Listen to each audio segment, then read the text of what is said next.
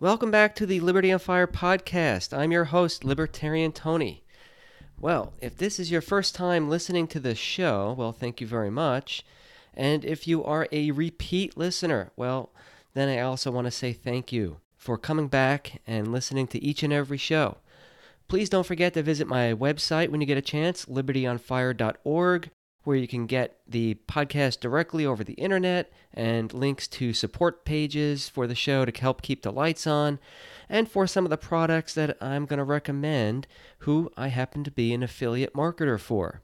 So if you want to support the show and you're interested in some of the products that I'm helping to promote, then go to my website and either make a donation on the Patreon page, which of course will also be in the show notes, or check out some of the products I'm advertising and see what you think. But remember to click on it through my link at my website or through the show notes. If you are a social media person, well, then you can also check me out on Twitter at LOF Podcast. So that's LOF Podcast. And please don't forget to give me a 5-star review on Apple Podcast or whatever medium you're using to download and listen to the podcast. I really appreciate it. So this is a solo episode for you guys, and I covered this last year, I think in March, and the topic of today's podcast is the minimum wage. Now, this is a new election season, okay? We got a presidential election coming up, 2020. And you're going to hear these politicians talk about this subject maybe every other month or whenever it comes up. I mean, I just want you guys to be armed with some of the information so that you know what to deal with it when you hear it. Okay, so let's get right into it. So the minimum wage. I can't believe these politicians and so many people are still playing around with this failed economic policy. So I figured if we talk about it, and if enough people listen to the podcast and tell their friends about it, maybe we can hope to educate some more people. So the ideal wage for someone working in a job is a market wage. What does that mean? You got an employer and an employee who voluntarily come together and they agree on a certain wage, and then that exchange will necessarily be the right one and it will be mutually beneficial. Otherwise, both parties would not have agreed to it. This is exactly why you don't need the government involvement in the economy. People don't need the government to tell them to get a job. Businesses don't need a government to tell them to hire people. Therefore, the economy doesn't need the government to tell them how much these businesses have to pay employees. So let's go on. So what is a minimum wage exactly? Well, it's actually setting a wage price floor. And what does that mean? It means that you're not allowed to pay people less than this amount. So on the surface, it may look nice for a bunch of politicians to say that we need to raise the minimum wage. It appears sympathetic for those low income wage earners. However, what's often kept out of the conversation are the downstream effects of doing so. The thought process by a lot of people, which is very simplistic in this matter, they simply think that if the government passes a law saying the minimum wage has to be higher, then people will be paid more.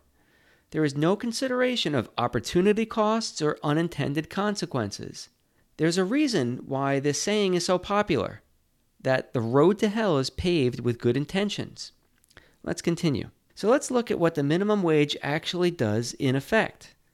The consensus among most economists has always been and still is that a price floor on labor, particularly low-skilled labor, leads to unemployment among the very people the minimum wage legislation is supposed to help. Now, who are those people? Well, young people with no experience, immigrants, minorities, and poor people. Now, aren't those the exact groups of people that these politicians are saying the minimum wage will help? These politicians can always find some super woke economist to back their play, but these economists are so woke that they fell asleep on this subject. Anyway, so a government-mandated minimum wage increases directly the hourly price of labor. And now for the trade-offs and consequences. You get reductions in the number of hours worked. You get layoffs and unemployment. You get automation. You get operational changes to the business, and you get loss of opportunity. So let's take an example. So let's say you have a local Burger King which employs 10 people, one manager, and 9 employees. The manager makes well over the minimum wage. Maybe 6 out of the 9 employees make the current minimum wage. So then, if the current minimum wage increases from, let's say, $7.50 to $15 an hour, that's a huge jump in pay. In fact, it's a 100% increase in pay. And while this might sound reasonable to some people, this large increase in a relatively low profit industry like fast food causes significant downstream effects. And now we're going to go through those in a little more detail. So Burger King can't just raise their prices on all their food and drinks by double to match this 100% increase in labor for some of their employees. So there are some other things that will now have to happen. Number one, they may have to reduce the number of hours worked for their employees and fire some staff. This means those that are not laid off will maybe reap the benefits of a higher minimum wage. However, they'll have to work harder to make up for having less staff overall. Let's say you were a cashier before. Well, now you may have to wash the dishes and clean the windows as well. And the staff who were originally making higher than the old minimum wage will now also have to request an increase in their wages in order to distinguish themselves from their peers.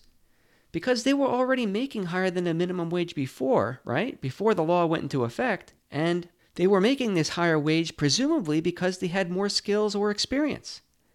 Maybe they were almost the assistant manager level before, and so they're going to want to make more than the minimum wage going forward. And those people who were laid off or fired will have to be forced to look for another job, or they may not be legally employable at all anymore because now their low skill set, their lack of experience, has priced them out of the market. They may have to ask around and try to get a job paying cash and off the books. Additionally, now automation becomes much more feasible for a business because the price of labor has gone up significantly. That burger flipping machine that was too expensive for that business a year ago now all of a sudden looks less and less expensive comparably. Also, instead of having to pay higher employee wages for someone to stand behind a counter taking orders, kiosks become more attractive to the business where you allow customers just to order their own food directly. So that was my example, but now let's look at a recent real-life example, the experiment from Seattle. So recently, Seattle had a large minimum wage increase, and the results from that have backed up what I already told you. The minimum wage increase did overall increase wages, however, at the expense of total employment, which went down. The total hours worked also decreased as these wages went up. But they also found that the biggest loss was amongst the workers who hadn't even entered the job market at all. People with no experience who were just about to come into the labor market but hadn't started looking for a job yet. Now they were having trouble finding any job at all. So the key takeaway from that study was that a higher minimum wage created a barrier for entering this hourly labor market for those with little or no experience, who again tends to be the young people, immigrants, minorities, and the poor. Is it so hard to understand that businesses need to make certain economic decisions and they can't hire a worker if the business has to pay the worker more than the worker can bring in revenue? And businesses surely understand that on-the-job training is an investment in that employee. However, at $15 an hour, that investment may not make sense from the business owner's perspective, especially if it's like a teenager with no employment record or who may only be working a few months and then leave to go to school, or someone home from school for the summer or for winter breaks. Why would a business lose money by hiring somebody with little experience, train them, and then just to have them leave and go back to school or take another job? Increasing the cost of labor disincentivizes companies from hiring workers, especially those who require training. So the next time you hear a politician or some activist talk about the minimum wage, or God forbid a living wage, think about that saying. that the road to hell is paved with good intentions. Think about why this new government law making low-wage workers now legally unemployable, how is that a good thing? And ask this question: why should a worker with relatively low productivity or experience not be allowed to get a job? Think about how raising the minimum wage is going to hurt the less productive and less skilled workers and not help them. But that is what increases in the minimum wage actually do. One more thing I want to add that should be kind of obvious to most people is that you're not really supposed to be supporting a family on a minimum wage, right? The minimum wage is only supposed to be like a temporary wage that you get because you have no experience or training, but then after a while and you get better at your job and you show your boss you can do more and more things, your wage goes up because now you have the skills demanding more money. Okay, so you have to understand a few things. One is that very few people across the country actually make the minimum wage. And those that do only make the minimum wage for a short period of time. And we have to think about personal responsibility here as well, right? If someone is 40 or 45 years old and they're still making the minimum wage, I think they've got more problems than a politician can actually solve. It's pretty likely that these people have made some really bad life decisions. And there's no way a politician is going to fix that. Well, I have a few commercials for you guys. I'm an affiliate marketer for several different companies, which I do recommend if you're interested in such products. And you have my word that I'm only going to promote stuff that I actually use and that I actually think is a great value. So I want to tell you a little bit about Captivate FM. I use Captivate FM as my podcast hosting platform, and it's probably the best podcast hosting platform there is. Captivate is said to be the Apple of podcast hosting, and the value is certainly undeniable.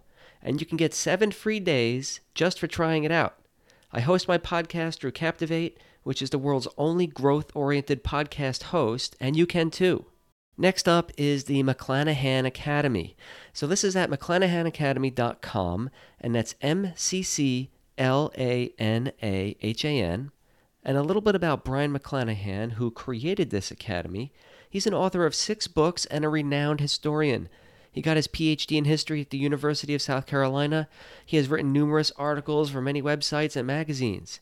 He has 9 courses for sale right now on his website covering pre- and post-Civil War American history. And he's a fantastic historian and will give it to you straight. And the next product I want you to check out is called Liberty Classroom. And you can go to libertyclassroom.com to take a look. And you can get the history and economics they didn't teach you in school.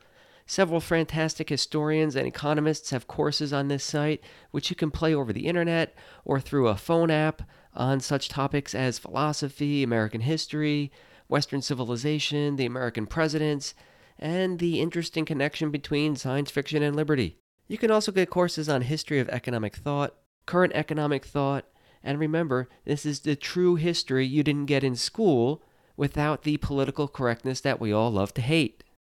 And please remember, if you're going to try out any of these products, I only get credit if you click on one of them through either my website or through the show notes on my podcast. Okay, guys, thank you for listening, and let's remember to keep those fires of liberty burning bright.